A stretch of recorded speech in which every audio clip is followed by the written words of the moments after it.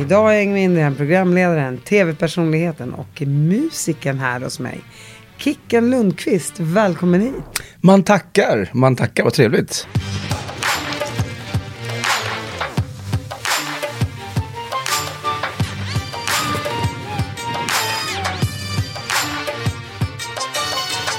Nu går vi mot gladare tider och det har ju varit deppiga tider. Så att, ja, våra... Vänta, oj, nu ringer mat- och sovklockan, så den gör så där. Så. Det är du och Skalman då? Jajamän. Det var... Den bara stoppa in tandställningen. Just det, men jag har in. Nej, men att det har ju varit lite deppiga tider så att våra vägar har inte korsats så mycket. Eftersom att man springer inte på dig i skivstudion så ofta. Hur har musikkarriären påverkats av coronan? Ja, den har inte påverkats allt. Man har ju varit på turné. Nej, det har ju varit katastrof.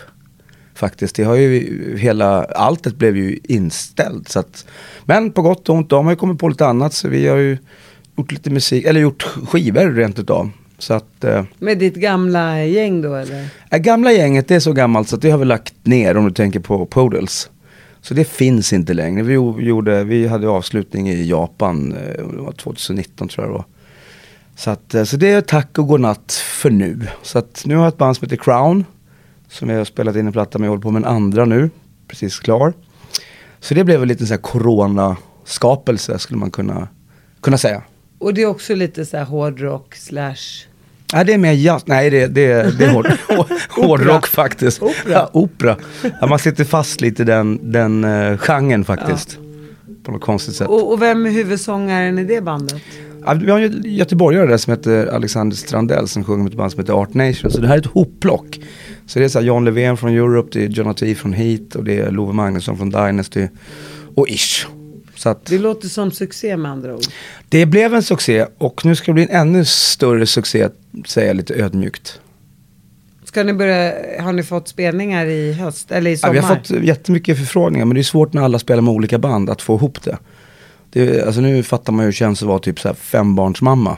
Om man ska få ihop allting med träningar och tider och skolor. Och... Så att alla kör med sina band som vanligt? Ja, precis. Så det är svårt. Det är svårt att få till. Men ändra dagen. Men en vacker dag så... Ja, absolut. Det ska vi nog. Kunde man åka till månen på 60-talet så borde man på något sätt kunna få till det här. I'm Sandra, and I'm just the professional your small business was looking for. But you didn't hire me, because you didn't use LinkedIn Jobs. LinkedIn has professionals you can't find anywhere else, including those who aren't actively looking for a new job, but might be open to the perfect role, like me. In a given month, over 70% of LinkedIn users don't visit other leading job sites. So if you're not looking on LinkedIn, you'll miss out on great candidates, like Sandra. Start hiring professionals like a professional. Post your free job on linkedin.com/people today. Mom deserves the best, and there's no better place to shop for Mother's Day than Whole Foods Market. They're your destination for unbeatable savings, from premium gifts to show-stopping flowers and irresistible desserts. Start by saving 33% with Prime on all body care and candles. Then get a 15-stem bunch of tulips for just $9.99 each with Prime. Round out Mom's menu with festive rosé, irresistible berry chantilly cake, and more special treats. Come celebrate Mother's Day at Whole Foods Market. Och innan vi kommer in på din karriär och allt vad du sysslar med, Kicken. Så kallade karriär. Så kallade musikkarriär. Nej då. Så vill jag gärna höra om vem du är och din uppväxt. Berätta om dig själv. Oj, hur långt är programmet? Nej, vad säger man? Man var väl ett litet kalledussin, höll jag på att säga, utifrån Rimboskogarna. Där man sprang och funderade på hur fan man skulle ta sig därifrån. Typ, ja, det är svårt att, nej men man var väl en helt vanlig pöjk liksom. Som hade drömmar och visioner och... Hur många syskon är ni? Vi är, jag har växt upp med 2 systrar. Sen så har jag några syskon till, men jag växte upp med 2 systrar då. Ja, bara sådär, några syskon till. Ja, du vet, rock'n'roll som man brukar säga. Nej, men sen så... Modern family brukar jag säga. Precis det. Men alltså då sprang man väl där innanför 50-skyltarna och funderade på liksom vilken väg man skulle ta. Och du vet, det var ju så mycket på 70-80-talet eller slutet på 70 eller ja, början på 80 kanske man ska säga. Så man skulle liksom ställa sig i ledet hela tiden. Man skulle ha en Salomon-ryggsäck. Man skulle vara med i fotbollslaget. Man skulle vara med i hockeylaget. Fast man kanske inte var så bra. Men man skulle ju det. Så det tog ju ofta lite tid innan man, eller för mig i alla fall, innan man hittade sin grej. Ja, men Rimbo är en lite förort till Stockholm skulle man kunna säga. Ligger 5,5 mil utanför. Uppe vid Norrtälje ungefär. Så där fick jag växa upp då och försöka komma på hur man skulle ta sig därifrån. Och det gick ju till slut, men det tog ju ganska många år. Man hittar den här banan. För liksom, det här var ju då för de yngre lyssnarna, så då fanns det ju inte internet och sådana grejer. Så att skulle man liksom få kontakt med någon, då var det ju flaskpost mer eller mindre. Det fanns ju hemmatelefoner. Ja, det gjorde det. Men idag kan man ju säga, om man är till exempel bra på ett instrument, då kan man ju lägga ut någon sån här YouTube-kanal. Då kan ju folk hitta en. Men hur skulle folk hitta en på 80- och 90-talet?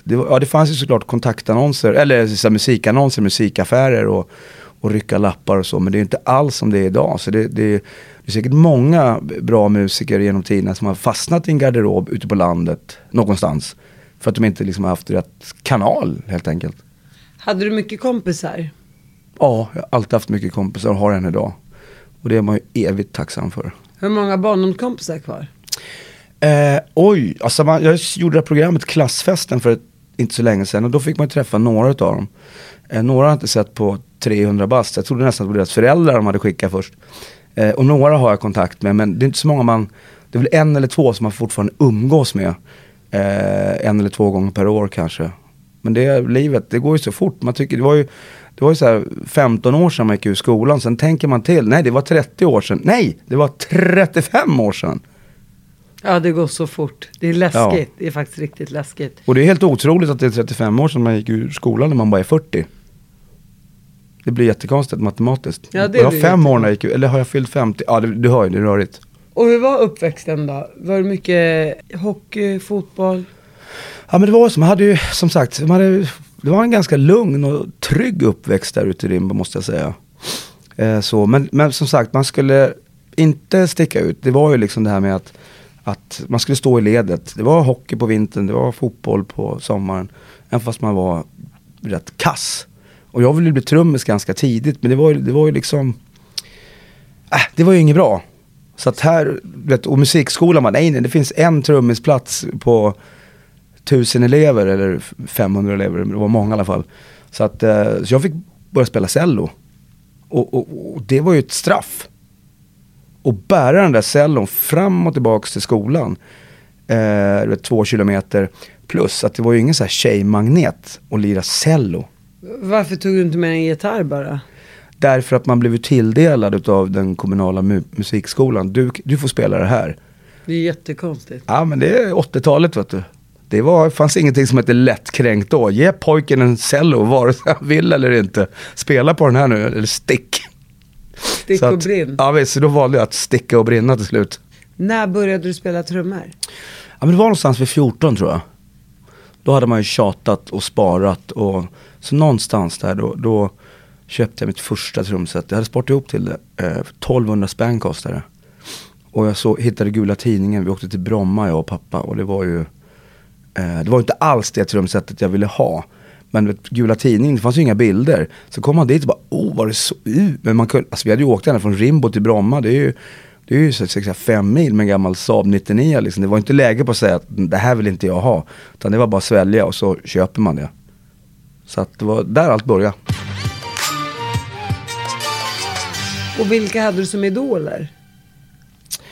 Ja, för de som inte vet då, så är det kanske lite otippat att Boppers var mina stora idoler faktiskt.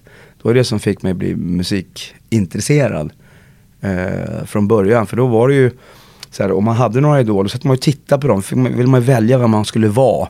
Då tyckte jag trummisen var rätt cool där. Och då tänkte jag att men då måste jag börja lira trummor liksom. Så att man hemma och tränade på att få till den där rockabilly-frillan. Och morsan var väl inte helt nöjd sen man försökte gå till skolan med en rockabilly-frilla. Bara ta bort det kommer bli mobbad. Och det var ju kanske tur att den inte åkte med till skolan. För då hade man nog fan blivit mobbad. Du känns ju inte som att du blev mobbad som barn. Det känns som att du var i skolans pajas. Lite så var det ju, men man gick ju ändå emot det här Kalle Dussen-grejen. För jag kommer just på tal om Boppers, kommer jag ihåg att när hårdrocken var som störst på 80-talet där, då gick jag med Boppers-märken på jeansjackan. Och det gjorde ju att de som var några år äldre kunde ju komma fram och tvinga en och säga att Boppers är dåliga. Och skulle de slå en på axeln. Men då kom jag på att jag kan ju börja med karate, för då kan inte de här stora komma och börja mästra en. Då bara drog man omkull dem. Man hade en plan för allt. Så man fick behålla sina Boppers-märken. Du verkar ändå klart det är rätt bra rent socialt sett, kan man ju säga. Ja, det har gått bra. Skämt åsido, det har gått väldigt bra. Ja, det känns ju som det. Om du... När i det här, för att jag vet ju om man har en dröm, om man har en väldigt stark dröm, då vill man ju bort så fort som möjligt. När upptäckte du Stockholm? Det var nog i början på 90-talet där man fick körkort och man kunde åka till de här musikaffärerna och rycka telefonnummer på de här annonserna. Så då började jag spela i Sollentuna och då kände man sig nu är det någonting på gång. För då var man utanför 50-skyltarna och man hade lämnat fritidsgården i Rimbo. Så det var väl där allting började. Och var du 18 år då? Ish. Jag hade körkort, jag var så 14. Nej, jag var väl 18-19 någonstans. Men då började man åka runt och titta på saker. Och sen har det alltid liksom, spela för mig, det har varit lite sekundärt. Så att jag har ju alltid haft käften som ett redskap. Så man har ju pratat sig in överallt.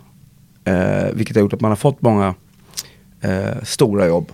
När du började gigga då i Sollentuna, vad då sattes du bara med några andra som satt och lirade, eller hur funkar det? Nej, men då har man ju ringt på en annons och så åker man lite provspelare och så bara, skitbra, nu sätter vi ihop ett band och ska bli världskändisar.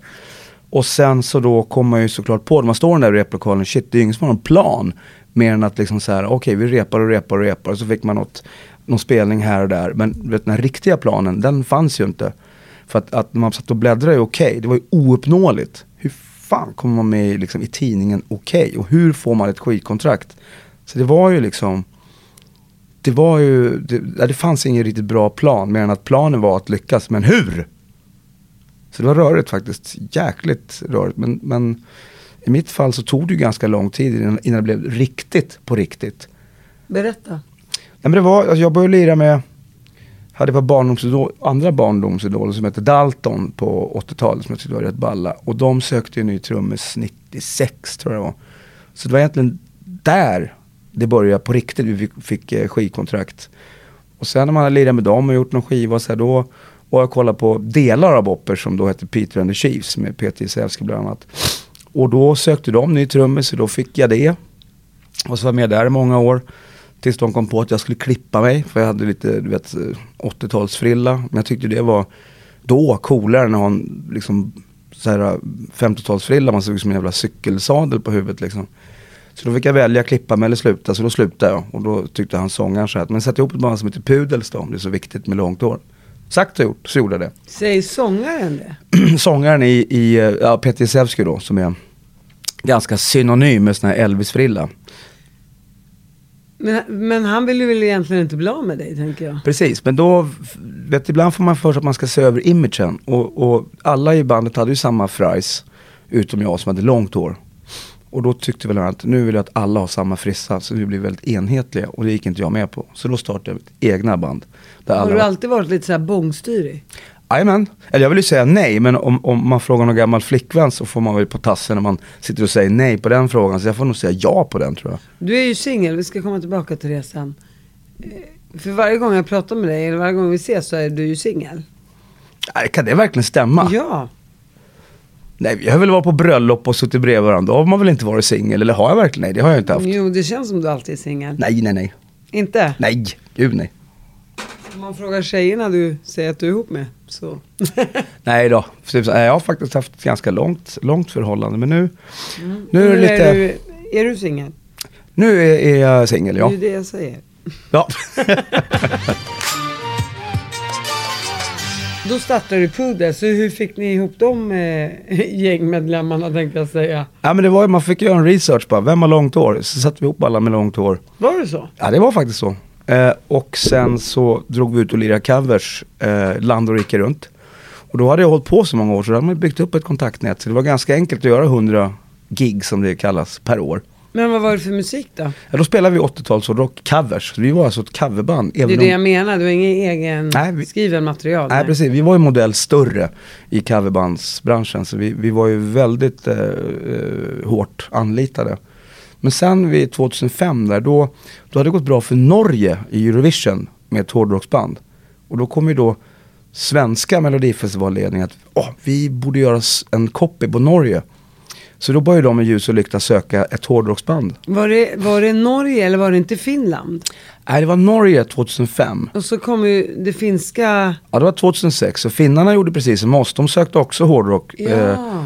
Så, men vad hette det nu igen? De hette Lordi. Lordi, för de vann ju hela schlagerfestivalen. De gick ju hela vägen där, medan vi gick ju från coverband till ett liksom rikskänt originalband. Så att Mello var ju en oerhörd vinst för oss att vi ens kom med. Och sen gick till final. Och vi hade ju lite vittring så att det här kan nog gå bra. Men sen var ju någon ökänd schlagersångerska som vann det året, som var väldigt favorittippad. Så att det var väl någonstans här att... Och vem var det då? Carola lyssnade hon till. Så att... typiskt ska in på Lodrätt 5. Bad timing, eller vad säger man? Var det då hon vann med en evighet? Exakt. Du ser. Så att, men vad tusan, inget dumt, eller vad säger man, dumt som inte har något gott med sig. Och sen inget ont som inte har något gott med sig. Ja, så säger man kanske. Ja. Spelar roll, jag fattar. Exakt. Jag brukar också blanda ihop allting. Ibland pratar jag fel också. Det är... Ja, men du har i alla fall raka tänder. Jag har ju så sneda tänder så att ibland säger jag något vettigt, men sen när det slirklas igenom alla de här luckorna liksom, då kommer det ut helt bak och fram. Ja, men du är väl här, du har ju något att skylla på i alla fall. Jajamän. Men vadå, så ni har då mellan, kan man säga, år 2000, när startade du Poodles? Ja, det var typ 2000. Så från 2000-2005 började ni skriva eget material? Nej, 2005 började vi göra det. När vi fick den här Mello-förfrågan. Okej. Skrev ni er egen låt då? Nej, det var faktiskt Sonja Aldén som hade gjort den. För det var en technolåt. Och den hette Night of Passion. Och den hade varit nära att komma med i flera år. Men den kom aldrig med. Så då tänkte vårt dåvarande skivbolag Lionheart att om vi hittar ett hårdrocksband som är kända men okända, med ett väldigt starkt namn, ska de få göra om det där till hårdrock. Så det var ju själva idén.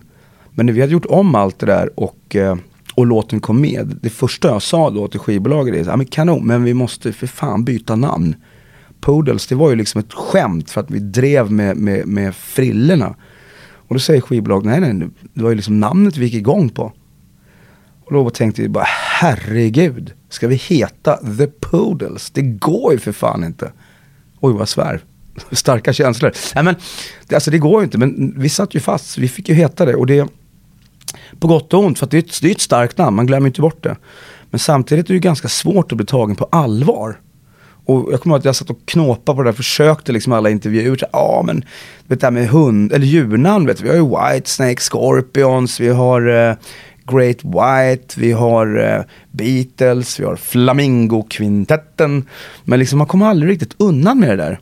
Så att liksom sista åren när man satt ner i England eller whatever, någon fråga, men why the Poodles? Man orkar inte ens dra det, så man bara, because Led Zeppelin was taken, next question. Sen har ju ni spelat mycket utomlands också. Absolut. Och hur kom det sig? Eller vad var det som hände? Var det efter Melodifestivalen då som folk började få upp ögonen för det? Ja, men då startade skivförsäljningen, och då var det ju många andra länder som ser att det går bra i ett land, och vågar ju liksom skivbolagsdistributörerna där börja satsa, så att liksom det blir lite löpeld sådär. Sen vissa länder blev det jättestort och vissa blev det mindre stort. Japan var ju fantastiskt. Så det har varit en rätt härlig karriär ändå, får man väl säga. En liten pojkdröm som gick i uppfyllelse till slut. Sen är ju allt relativt. Många kan ju tycka att det där är väl ingenting att hänga i granen. Men för mig var det faktiskt mer än vad jag vågade drömma om.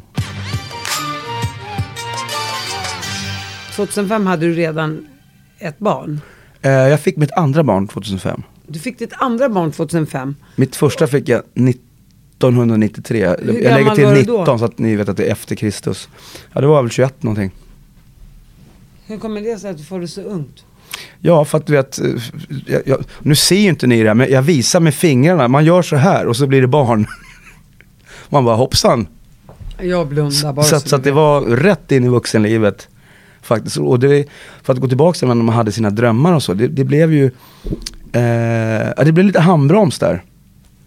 Men var det en tjej du var ihop med då? Ja, det var det. Men det var väl inte liksom så här, man kanske inte hade skrivit det på den här bucketlist-grejen, att man skulle bli pappa så ung. För det är ju, jag vet inte, som kille kanske en del av oss blir väl aldrig mogna att bli pappor, men man var ju definitivt inte det som 21-åring, man var ju ett barn själv. Men kände du att du ville ha barn när du var 21? Alltså man kan ju inte säga något annat när man har blivit pappa, men om någon hade frågat innan så här, skulle du vilja, då hade man nog inte velat det. Men sen när processen är igång, då gillar man läget. Ja, absolut. Och sen när man väl har fått barnet, då önskar man inte något annat, såklart. Så är det ju. När din andra sång kom ut 2005. Jajamän. Och Schlagerfestivalen är 2006. Så vid det tillfället, hur gammal är du då? Då var väl jag 59. Nej, då var jag 33. Väldigt ung fortfarande. Ja. Fast i och för sig det är inte så ungt idag. Och hur var det då? Sen skulle du ut på världsturné där i Japan. Hur var det att vara pappa och ha 2 det var ju barn? också en ganska rörig period, för att just 2005 där, jag blev knivhuggen rätt illa 2005 och låg inne på sjukhus väldigt länge. Och så blev jag pappa och sen så small det med bandet. Så det var väldigt mycket som hände samtidigt. Som sagt, bra saker och dåliga saker. Men ja, man sitter ju här idag, så man har ju fått ihop det något sån här i alla fall. Du säger att bandet smällde? Ja, det betyder att vi breakade. Att vi slog igenom, så att säga. Ja, jag bara, förlåt, nu är jag helt borta. Puff. Nej men alltså, bandet breakade, alltså jag bara, vad pratar du om? Det var väl då det började gå bra, förlåt, jag är helt borta i huvudet. Ja, man får vara lite borta ibland. Det är klart man får, om man inte är såklart, det är det jag menar. Så när du hamnar på sjukhuset, vad händer då? Ja, då började man inte gå upp och kissa själv på natten, om man säger så. Nej, men alltså jag låg ju ganska många veckor för att jag skulle stoppa ett bråk helt enkelt. Och så fick jag en kniv rätt upp i levern, så det var ganska allvarligt. Och då låg man där man låg. Och då var min tjej då höggravid, så det var lite taskig timing. Men om man väljer att se det positivt, man fick ju ta igen sig i flera veckor. Fick åka helikopter alldeles gratis in till sjukan. Och många tycker synd om den. Och det stod rockstjärna, knivhuggen på alla löpsedlar. Så då tänkte man, och det här var året innan vi slog igenom. Så då tänkte man så här, så pass, då är man hårdrockare nu. Hårdrocksstjärna menar jag. Var det då de försökte få igång ditt hjärta i helikoptern som du har berättat om tidigare? Ja, precis. Så det var ganska många studsar där innan de fick det att lira. Men till slut så. Och det här bråket, det var ingen som dog eller? Nej, och jag då nästan. Ja, du stoppade det helt enkelt. Men som sagt, det löste. Jag var ganska bra kondition. Jag hade haft sån här, ibland går man in i livet och har såna här perioder när man bara ska träna och inte äta något dumt eller dricka eller vet så att jag hade precis haft en ganska lång sån period. Så att det var den där sista lilla, mikroskopiska grejen som gjorde att man faktiskt klarade, för marginalerna var så jävla små. Ja, så det var lite så här traumatisk period och allt det där. Men på något sätt, det gick så snabbt att bara gå ur det där och liksom gå vidare. Många tyckte så att men det här måste du bearbeta, för det här är ju liksom ett jävla trauma. Men jag har faktiskt aldrig känt det, utan jag lämnade det bakom mig direkt. Sen har jag knappt tänkt på det. Fram tills i förra våren faktiskt, när det här blev påmint. Jag var nere på Malta på en resa och fick så sjukt ont i ryggen. Så ont i ryggen så jag var tvungen att åka hem. Och boka direkt en läkartid när jag landade på Arlanda. Så att det är någonting som är knas i ryggen faktiskt, kändes det som mest. Och då tog man blodprov och de bara, du måste till sjukan direkt. Och jag bara, vad är det nu liksom? Men då hade det bildats proppar i levern från det här gamla ärret som sen drog upp till hjärtat och du vet, bara plugga igen hela systemet. Så jag var ju ett par timmar ifrån att kasta in skylten igen. Så det var ju lite drama. Men då ligger man ju där ytterligare en sväng liksom och bara, nu var det nära och nu måste jag tänka så här och så här. Men sen när det blev bra och man klarade av det och överlevde, då springer man ju fort på alla bollar igen och glömmer bort kanske att man är faktiskt dödlig. Vilken tur att du överlevde det. Men varför sökte du inte hjälp på Malta då? Därför att alltså jag hade ont i ryggen och jag tänkte, det här är ju någonting. Jag hade tränat ganska hårt dagen innan. Vi hade sett vi bodde i ett stort hus, hade ett träningsrum där. Och så hade vi såna här slagsäckar. Det var länge sedan jag körde mot en slagsäck, så länge som jag gjorde. Så att jag hade tryckt på rätt bra. Så det var därför att det var liksom några muskler som hade kuggats på som inte hade använts på ett tag. Så att, men sen känner jag, det är någonting som man kan ju få den här känslan. Någonting i systemet är fel. För jag brukar aldrig springa till doktorn. Jag vet, om jag har brutit armen, då har jag legat hemma och varit arg i 5 dagar. Tills jag bara, jag står inte ut med den här smärtan. Då, armen är av. Så att jag springer ju aldrig till läkare. Men det finns något så i undermedvetna som bara, nu måste du kolla. Och hur länge låg du på sjukhuset den här gången? Det var 1,5 vecka och sånt där. Man hade ju rätt bråttom hem, för det är ju rätt tråkigt. Och det här var ju mitt under coronan också. Man låg instängd på ett rum. Så det var inte så roligt. Man fick inte ta några besök. Ingenting. Så det var rätt långtråkigt faktiskt. Du är frisk i alla fall, det är det viktigaste. Ja, frisk, men det kommer väl hyfsat frisk i alla fall. Och hur länge är du ihop med för sen blir du ju singel ganska snart efter det. Och då är du ensamstående 2-barnspappa, kan man ju säga.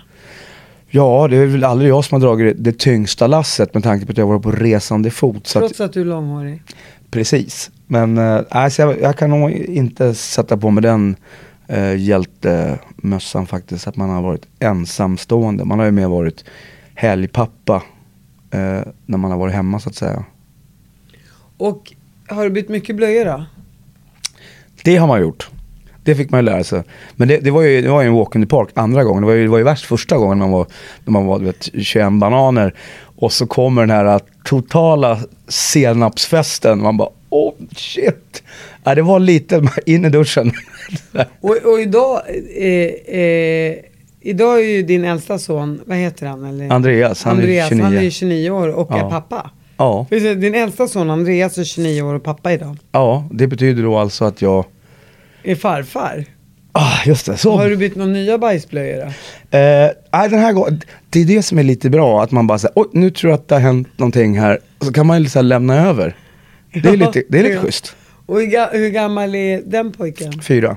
Ja, vad gulligt. Så att det var väl inget man hade räknat med där heller. Alltså, farfar för mig, då ska man sitta in och skrocka i en gungstol med en pipa och liksom stort grått skägg.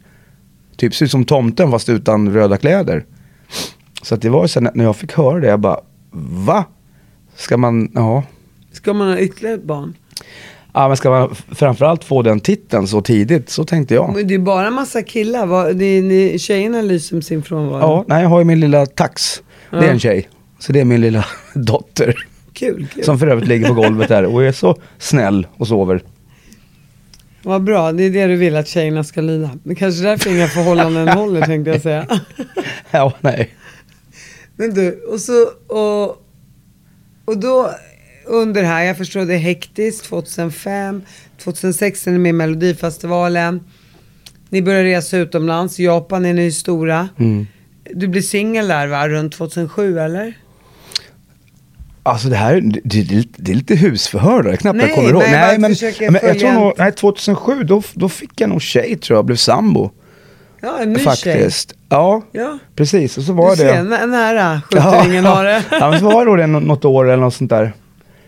Och sen så var jag nog singel något år emellan där. Och sen hängde jag med någon där ett par år. Och sen blev du singel. En omskriven romans. Du måste skriva en bok om ditt liv, tänkte jag säga. Om hur man inte behåller en flick. Nej, men alltså man kan se det så här också att livserfarenhet. De flesta tjejer jag var med är jag jättebra vän med. Det vet jag att du är. Så att jag tycker så här att har man bra tillsammans och sen så kanske man känner att men nu våra liv kanske inte matchar riktigt. Då tycker jag man ska gå vidare helt enkelt, så istället för att krampaktigt hålla sig fast. Men kan det vara så att du är passionerad i början och sen så händer det någonting? Nej, men det är ofta att livet kanske springer ifrån en lite grann. Och att det kan vara att en del kanske inte diggar att man är ute och reser mycket och etc. Va? Men med de flesta så har jag faktiskt en jättebra relation idag. Och man har liksom, man hörs av ofta och går på varandras födelsedagar och sådär. Så det är inte så konstigt ibland. Jag tycker ibland gör man liksom en liten för stor grej av det där. Att har ni separerat? Men det ja, men har man haft... Men jag håller med. Varför ska man leva ihop med någon om man känner att det inte funkar? Nej, men det kanske inte funkar tillräckligt bra, helt enkelt. Men vad är tillräckligt bra? Ja, ibland så kanske bra är bäst. Jag vet inte. Men det kan ju vara så enkelt att man har scheman som inte går ihop, helt enkelt. Eller man kanske har intressen som inte riktigt matchar alltid. Och så kanske någon känner att men jag vill gå lite mer åt det här hållet. Så att jag ser inte det där som något drama faktiskt. Det blev ju bara 2 söner. Mm. Det känns ju som att det hade kunnat bli mycket, eller många fler barn. Ja, det kanske hade kunnat bli, men nu... som sagt, det är svårt det där när man har varit på resande fot i 200 år och hittar det där att nu har jag landat. Men många artister, tänker jag, som Per Gessle och så här, har ju med sig sina fruar överallt. Skillnaden där är ju att Per Gessle, han är ju på en sån nivå, som fruktansvärt hög nivå, så det funkar. Men vi då som har åkt på, jag man ska kalla det någon mellannivå, så att när vi har varit ute och snurrat... Mellanmjölkens land. Ja, men någonstans, vi är inte i närheten av Roxette, så att om vi har varit på turné, då har ju vi en stor turnébuss där vi bor. Och kanske har då begränsat antal sängar. Och skulle folk då börja ta med sig sina familjer och barn, det skulle aldrig gå. Så att det är väl det, men som sagt... det kanske var ett dåligt exempel. Nej, men det är inte så lätt att veta. Men är man uppe på en Roxette-nivå, då kan man ju ta med sig hela släkten om man så vill. Roxette Rockstars, verkligen. Ja, men det är liksom... Stora, det finns en helt annan budget. Ja. Mom deserves the best, and there's no better place to shop for Mother's Day than Whole Foods Market. They're your destination for unbeatable savings, from premium gifts to show-stopping flowers and irresistible desserts. Start by saving 33% with Prime on all body care and candles. Then get a 15-stem bunch of tulips for just $9.99 each with Prime. Round out Mom's menu with festive rosé, irresistible berry chantilly cake, and more special treats. Come celebrate Mother's Day at Whole Foods Market. This is Paige, the co-host of Giggly Squad, and I want to tell you about a company that I've been loving, Olive & June. Olive & June gives you everything that you need for a salon-quality manicure in one box. And if you break it down, it really comes out to $2 a manicure, which is absolutely insane. It's also so easy to get salon-worthy nails at home with Olive & June. The difference between how your nails used to look when you did them yourself and now with the Mani system is a complete game changer. The best thing about Olive & June, too, is it's a quick dry. Dries in about 1 minute, lasts for 5 days, and full coverage in up to 1 to 2 coats. Visit oliveandjune.com/perfectmani20 for 20% off your first system. That's oliveandjune.com/perfectmani20 for 20% off your first system.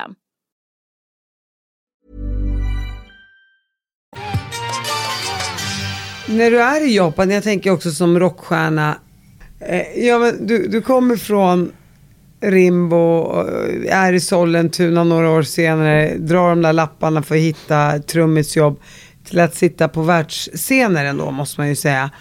Med massa fans som springer efter en på hotellen och 10 000-tals i publiken.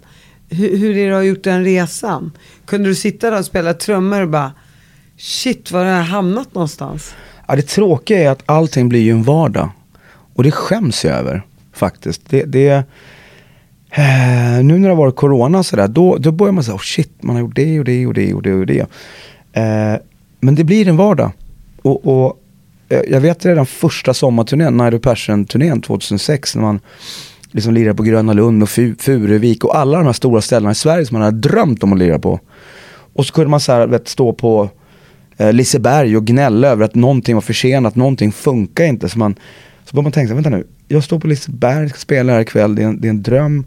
Och nu är jag irriterad över att någonting är försenat. Håll truten, idiot!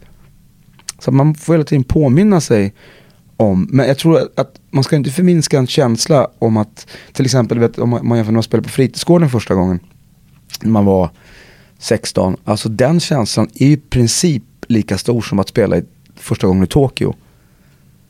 Måste jag ändå säga. För att det är ju där och då liksom.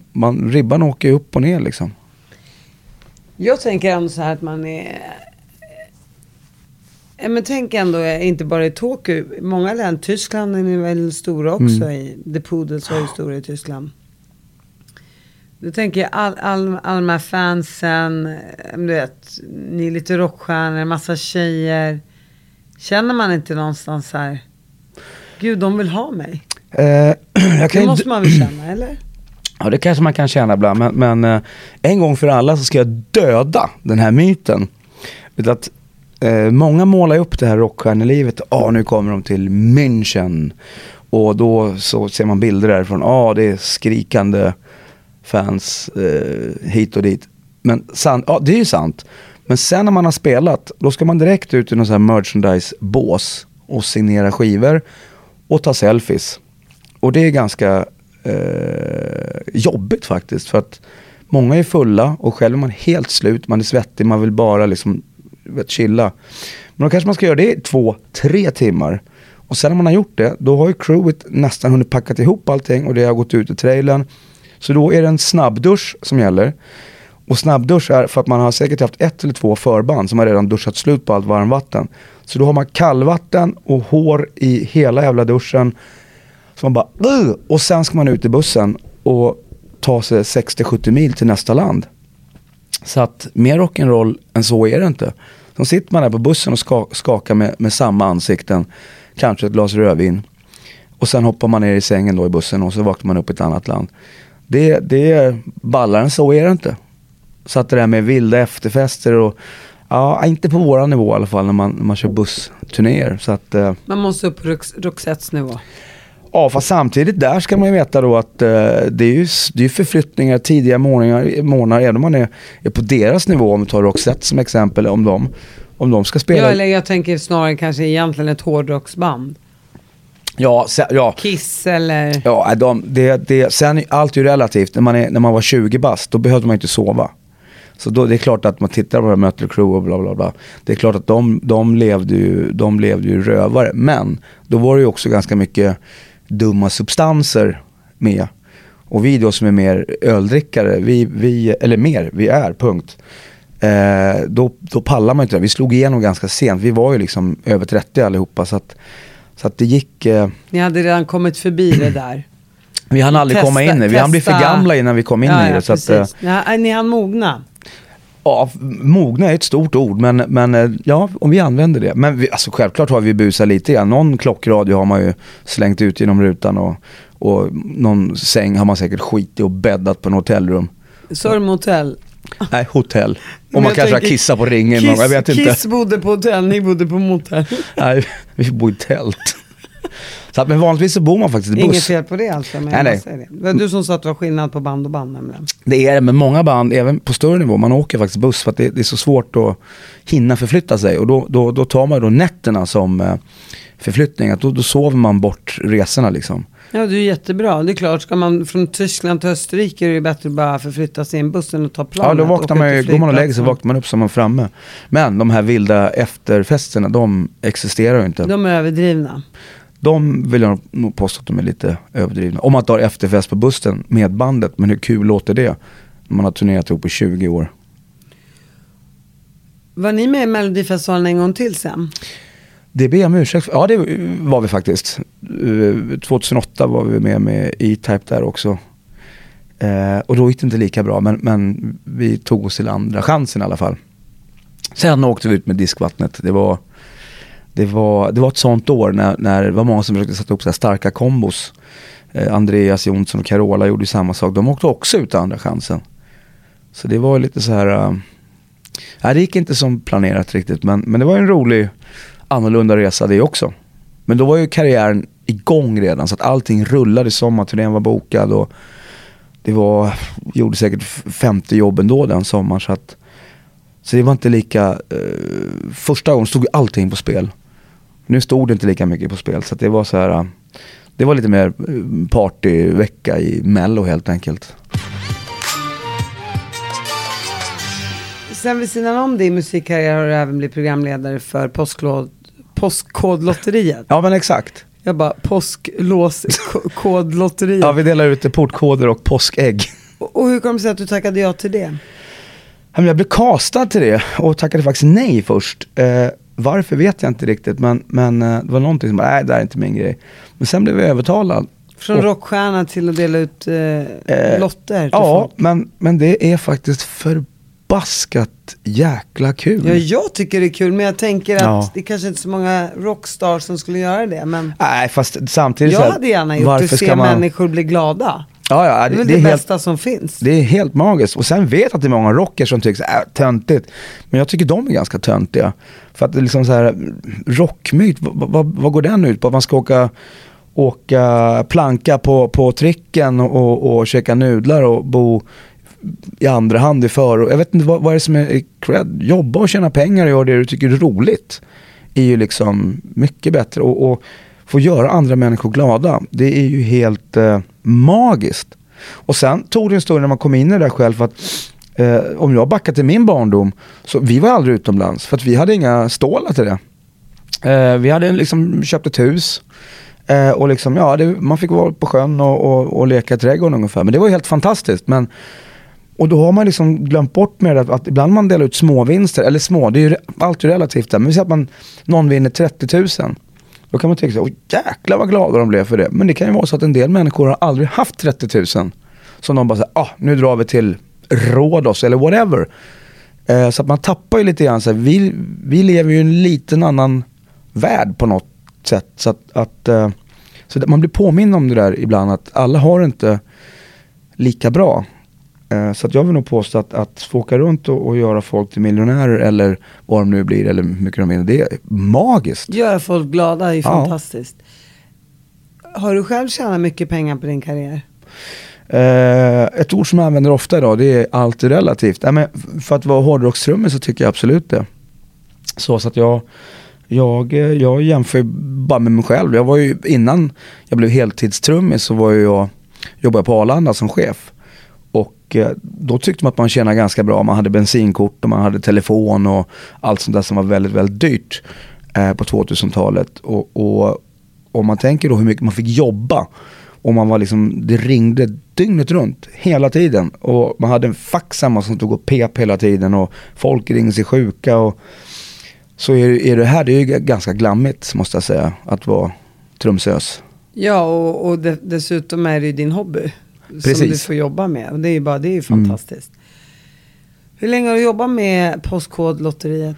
Oj, jag skulle vilja säga 3 år. Men jag tror att det blir 10 år nästa år. Tiden går så fort.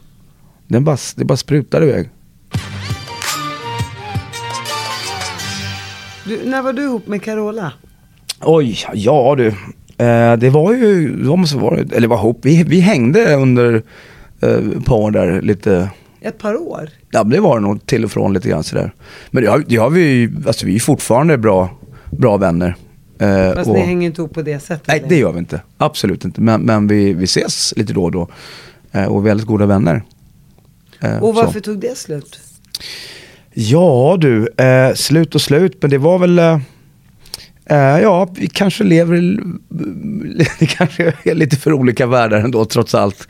Jag skulle säga båda lever i musikvärlden. Ja, det gör vi. Men det, ibland måste man ju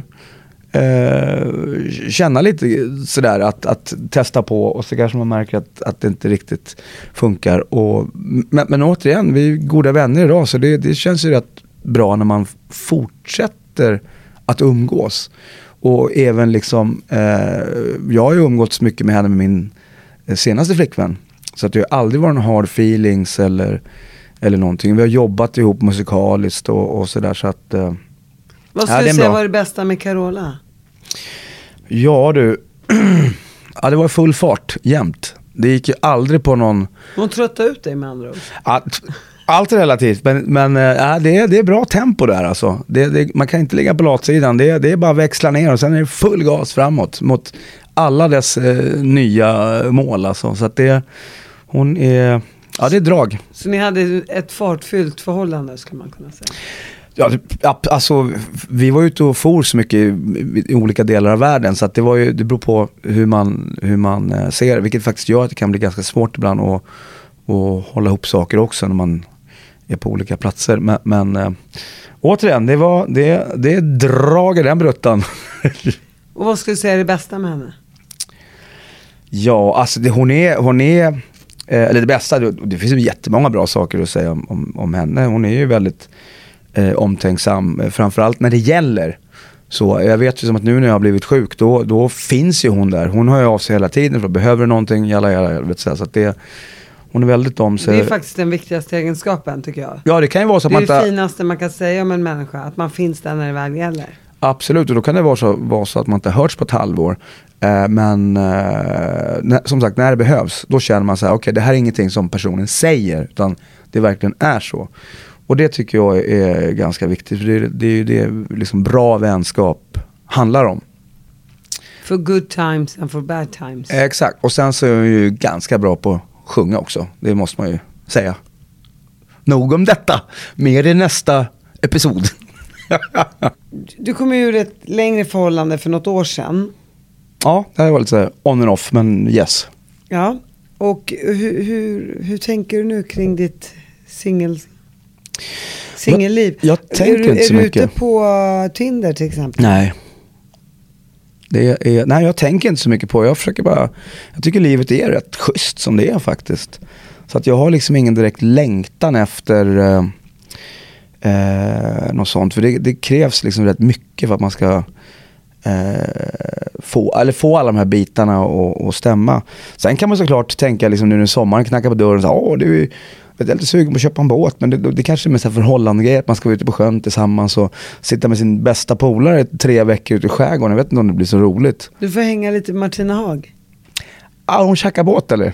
Hon kör ju båt hela tiden. Du får nog gärna haka på. Ja, okej, vad trevligt. Hon gillar att ha lite polare runt omkring sig. Ja, precis. Jag ska packa upp min paddleboard som jag fick när jag fyllde år. Så jag börjar där och lär mig navigera. Jag ska få hjälp. Med att navigera? Ja. Okej, i livet. I kärleksdjungeln eller på sjön. Men är du sugen på en tjej då? Som jag sa, det är rätt nice att vara själv just nu i alla fall. Jag hade en ganska bra tjej och det är liksom svårt att fylla upp det. Ni kanske hittar tillbaka till varandra? Man vet aldrig, men det är så här, för mig är det ganska viktigt att man har liksom så här samma värderingar och man skrattar åt samma saker. Men du är inte alltid rolig, Kicken. Nej, för tusan. Jag kan vara tjurskallig och morgontrött och inte alls vara... Ja, men jag tänkte just humorn. Nej, det är klart. Du bara, nej, jag kommer må dåligt när jag vaknar. Jag pratar om att du försöker vara rolig hela tiden. Du säger att man måste ha samma humor. Ja, nej, men att man på ett ungefär tycker om samma filmer, att man är AIK. Nej, men att på ett ungefär. Och sen så är det ju lite roligt ibland också när man man tycker om att göra samma saker. Och det kan vara liksom allt från man åker på en jättehärlig utlandsresa eller går ner och kollar på Vasa eller vad som helst. Det kan vara högt och lågt när liksom allting flyger. Det är ju ganska viktigt tycker jag. Känner du att du ska vara en tjej i samma ålder eller en yngre tjej eller har du åldersskillnad? Alltså det är väl lite knepigt det där, men jag brukar säga så här att det är alltid roligt om man kan prata ihop så här, kommer du ihåg, istället för att man ska berätta och bli en storyteller bara på min tid. Men alltså jag tror inte det finns någon facit för det där. Det är liksom, blir det så blir det helt enkelt. Men jag har ju oftast varit ihop med de som har varit jämngamla. Men som sagt, jag lägger ingen tyngre värdering vid det, så att blir det så blir det.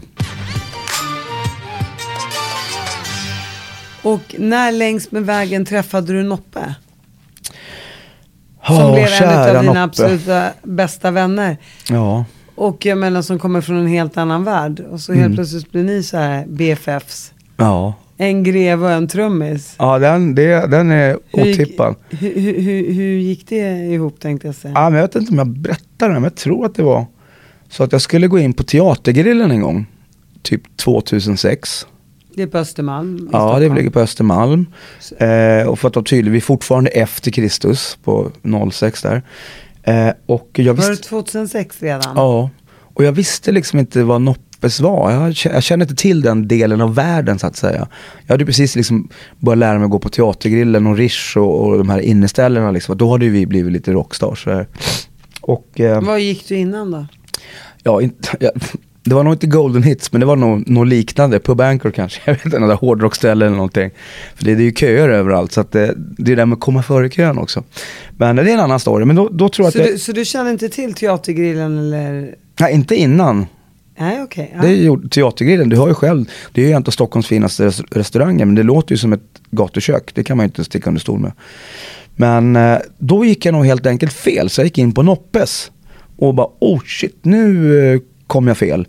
Men då står då världens härligaste man där, tjenare Kicken, och slår ut tänderna, och jag bara, oj, nu har jag gått fel.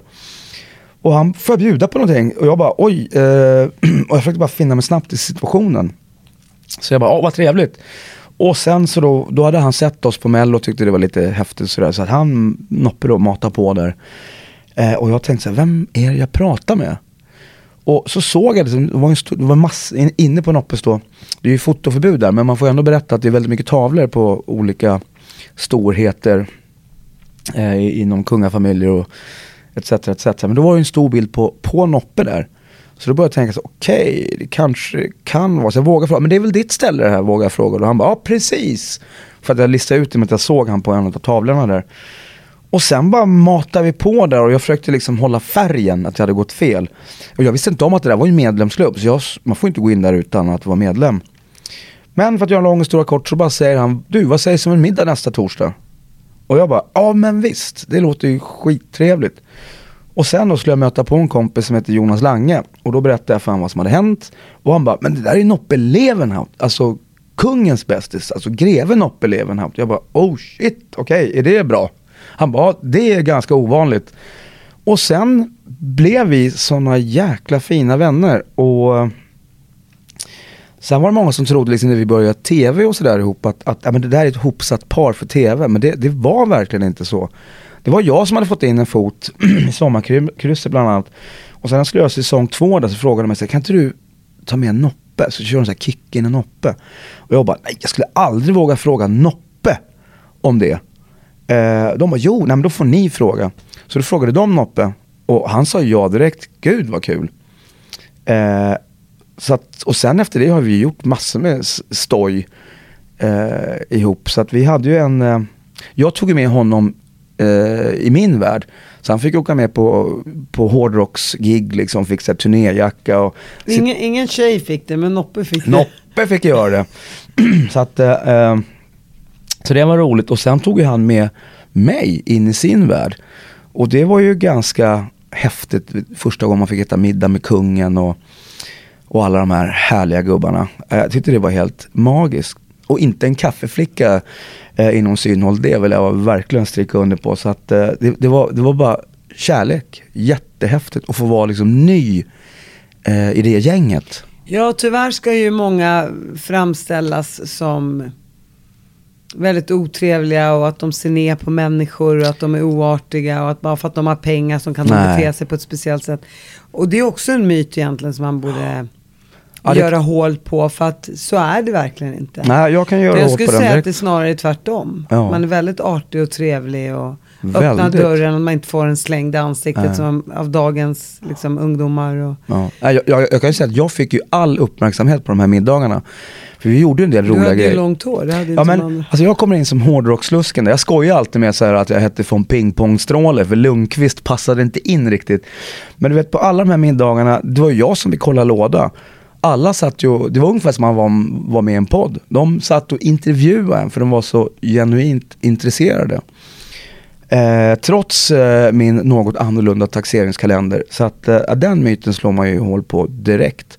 Så det var fantastiskt trevligt att få liksom ha en fot i den världen och sen så stack man ut på rockturné Och kunde då även liksom visa Noppe liksom så här. Och jag tror jag lärde han dricka öl i flaska också. Faktiskt, jag bjuckade på några grejer. Hur man kramar om en kompis riktigt ordentligt. Hur man bjuckar en kompis på en björnkram. Och hur man dricker öl i flaska på Noppes. Ja, men det ska man inte göra. Man får aldrig halsa som det heter. Men... Ja, men det jag tog med mina finaste kunskaper. Ja, och Noppe var ju väldigt enkel. Väldigt, väldigt enkel. Superenkel person. Vad tyckte du var de bästa egenskaperna med honom då? Men Noppe var väldigt rak och tydlig. Och så var han ju såklart väldigt omtyckt. Men han strök ju inte medhårs om man inte tyckte det. Så han var ju liksom genuint ärlig. Och hade ett sånt fruktansvärt stort hjärta. Så att saknaden efter honom, den är ju enorm. Jag saknar honom varje dag i princip. För han var ju som han blev som en kompis / lite pappa. För att han är ju då ett gäng år äldre än mig. Så där är ju ännu mer rutiner. Så att vi hade ju våra rutiner. Det var ju typ att han ringde mig 11:30 måndag, onsdag och fredag. Så att om jag var på en tv-inspelning, det var, nu är klockan 11:55, nu ringer Noppe. Men det tar bara 1 minut. För då var det bara så här, hur var helgen? Check. Och sen så var det liksom onsdagen, då var det ett mellantid. Ja, hur ser veckan ut? Och fredag vad händer i helgen? Och sen käkade vi middag varannan torsdag. Så det var verkligen rutiner? Ja, sen kunde ju kanske sommaren komma och såna där grejer. Men det var de huvudsakliga rutinerna. Och det kändes ju alltid... Men det var så skönt. Nu ringer Noppe, att han ringer då. För det står liksom står väl hans to-do-kalender. Ring Kicken, vare sig det behövs eller inte. Och grejen är, när man gillar någon, det kan vara i vilket förhållande som helst. Eller det blir någon form av rutin i ens liv som man tycker om. Om den på något sätt avbryts, då känns det inget härligt längre. Så du lärde känna honom 2006. Så du hade ändå känt Noppe i 11 år innan han gick bort. Ja. Och det... Kunde du känna någonstans längs med vägen att han inte mådde bra? Nej. Det var som en blixt från, vad säger man, klarblå himmel. Jag hade faktiskt ingen aning. Men sen när jag tänker efter så absolut, det var det här med rutiner. De här rutinerna hade börjat falla lite grann på slutet faktiskt. Men då tänkte man så här, men det är kanske mycket med något annat just nu. Men efterkonstruktionen blev så här, det här borde jag ha sett. Och varför gjorde jag inte så? Men nej, jag kunde inte se det. Men samtidigt så här, har man bestämt sig så jag vet inte om det hade gjort någon skillnad. Vad saknar du mest med Noppe idag? Ja, hur långt är programmet? Nej men jag saknar vår gemenskap enormt. Jag saknar hans skratt. Och du vet, just det här med energi, när man hade då minst 3, alltså de här, du vet, klockan 11:30 då, måndag, onsdag, fredag, det här skrattet, att jag fick ju honom att skratta så himla enkelt, så det var ju lite den där egoboost för mig också. Och sen så att vi liksom sågs ganska ofta och skrattade och blev liksom som 2 små pojkar. Vi tjuvrökte i många år. För min dåvarande flickvän, hon accepterade inte att jag rökte, och Noppes fru accepterade inte att han rökte. Men då hittade vi lite en grej så att men om vi säger att vi vet, feströker lite grann när vi hänger. Då var det så men det är väl lite så där. Så kom vi på det så att vi måste ju luras lite grann och säga att men jag träffade Noppe lite grann för man kunde komma hem och lukta rök. Så där hade vi lite en grej att vi tjuvrökte. Och han hittade på att han hade träffat Kicken. Exakt. Fast han inte hade det. Du vet, så här, kunde vi stått nere på Noppe och dragit en cigg och så bara, vad det luktar? Ja, men Kicken kom förbi så vi tog en liten sådär. Och det här var ju kanske 2010. Då hade man precis slutat röka. Så att då, det var, vi hade lite så här konstiga gubbsträck, pojksträck, men det här blev ju gubbsträck då. Och när Noppe levde så körde ju The Poodles på deras sommarfest varje år. Jajamän. Blev hela gänget kompis med Noppe då till slut? Ja, alla blev väl medlemmar på Noppes där, men det var ju liksom, det var ingen som hängde med Noppe förutom jag. Men som sagt, Noppe var ju lätt att ha med sig. Han var ju med på gig. Jag vet när han fyllde 60. Alla gillade honom. Ja, jag vet första gången han fick vara med, då hade han fyllt 60. Då fick han av något av sina polare de hade slagit in en turnéjacka, Pools turnéjacka.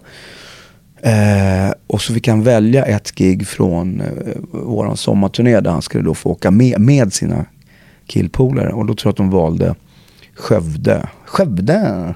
Och så fick de checka in på hotell Baronen. Det fanns ingen hotell Greven tyvärr.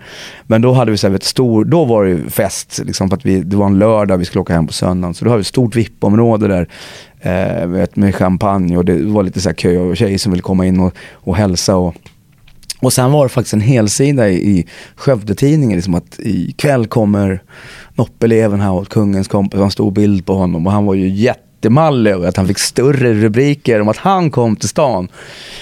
Och det var jättehäftigt, och Noppe tyckte vad häftigt att få äta middag med. Det var lite så här slamrigt, vi satt väl på något så här Harry, så hade de bokat in middagen på liksom, lite stökigt, så att, och han tyckte det var jättehäftigt att få gå in i våran lite slamriga värld. Ja, men Noppe var väldigt öppen för alla typer av kulturer och människor och bakgrund, och han var väldigt nyfiken på människor.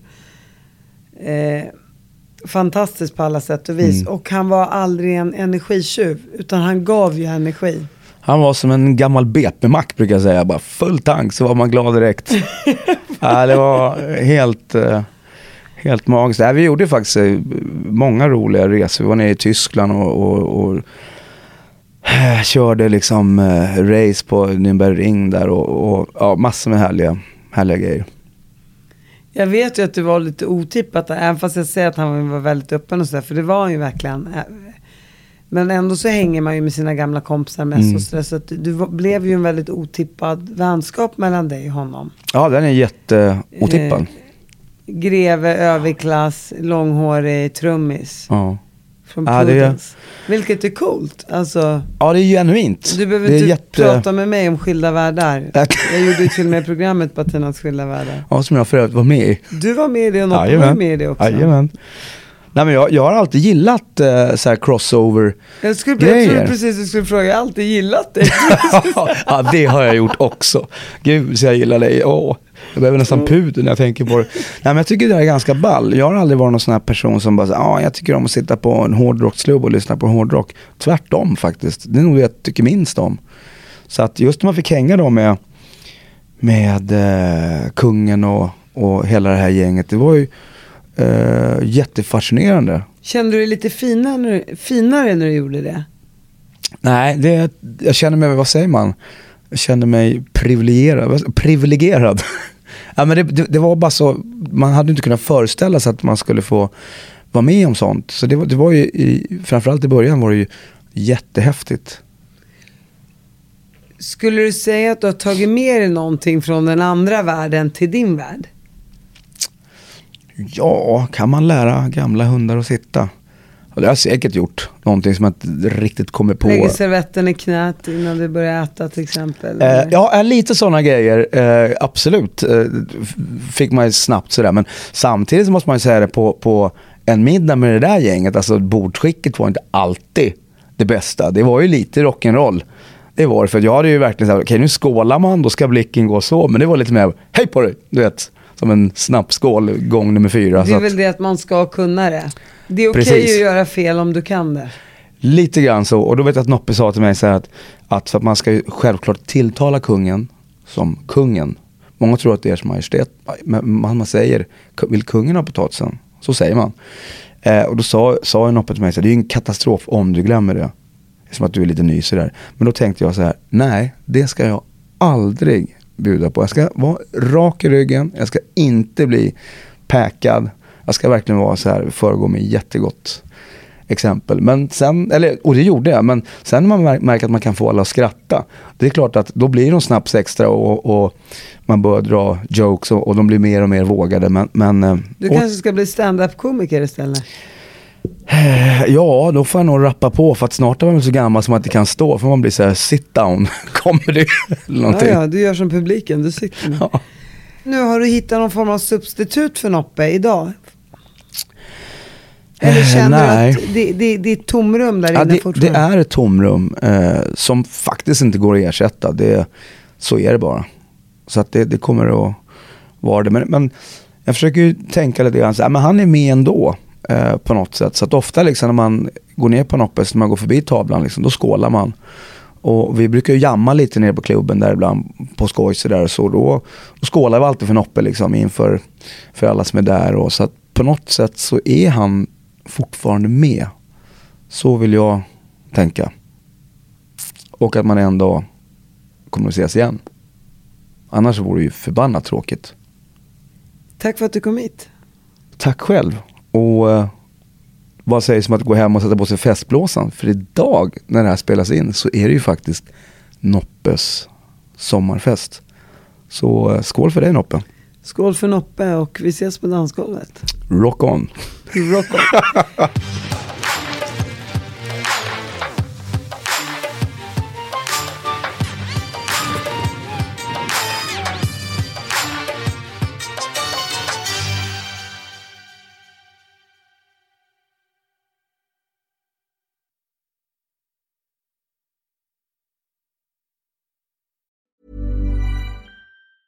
Mom deserves the best, and there's no better place to shop for Mother's Day than Whole Foods Market. They're your destination for unbeatable savings, from premium gifts to show-stopping flowers and irresistible desserts. Start by saving 33% with Prime on all body care and candles. Then get a 15-stem bunch of tulips for just $9.99 each with Prime. Round out Mom's menu with festive rosé, irresistible berry chantilly cake, and more special treats. Come celebrate Mother's Day at Whole Foods Market.